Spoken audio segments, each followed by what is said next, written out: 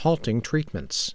This is NPR News. From the WCBU Newsroom, good morning. I'm Jack Palesnik.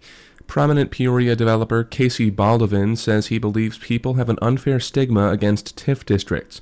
Baldwin's company has 3 major redevelopment projects underway in the Warehouse District, with a significant portion of the costs eligible for TIF incentives. I think there's a lot of pros and cons to TIF, depending on which side of the aisle you're standing on, but without it, there wouldn't be development. So then the Warehouse District could just look derelict, and could stay like that for another 25 years. Critics say TIF districts shortchange other taxing bodies, such as school districts. But Peoria City Manager Patrick Urick says a TIF does not reduce the amount of tax money collected. Urick says in the 45 years since Peoria established its first TIF, they've yielded more than $500 million in total investments.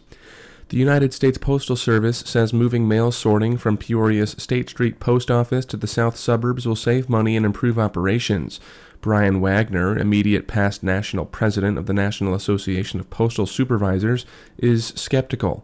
He says the post office doesn't have a good track record with operational changes. You're going to try to save money, all these high expectations on savings that in the past hasn't come to fruition, and service got worse. So we're trying to figure out, they think it's going to save money, the numbers may look that way, but in the end, when you put it into action, it doesn't. The USPS says 16 positions will be impacted, but career employee layoffs aren't expected.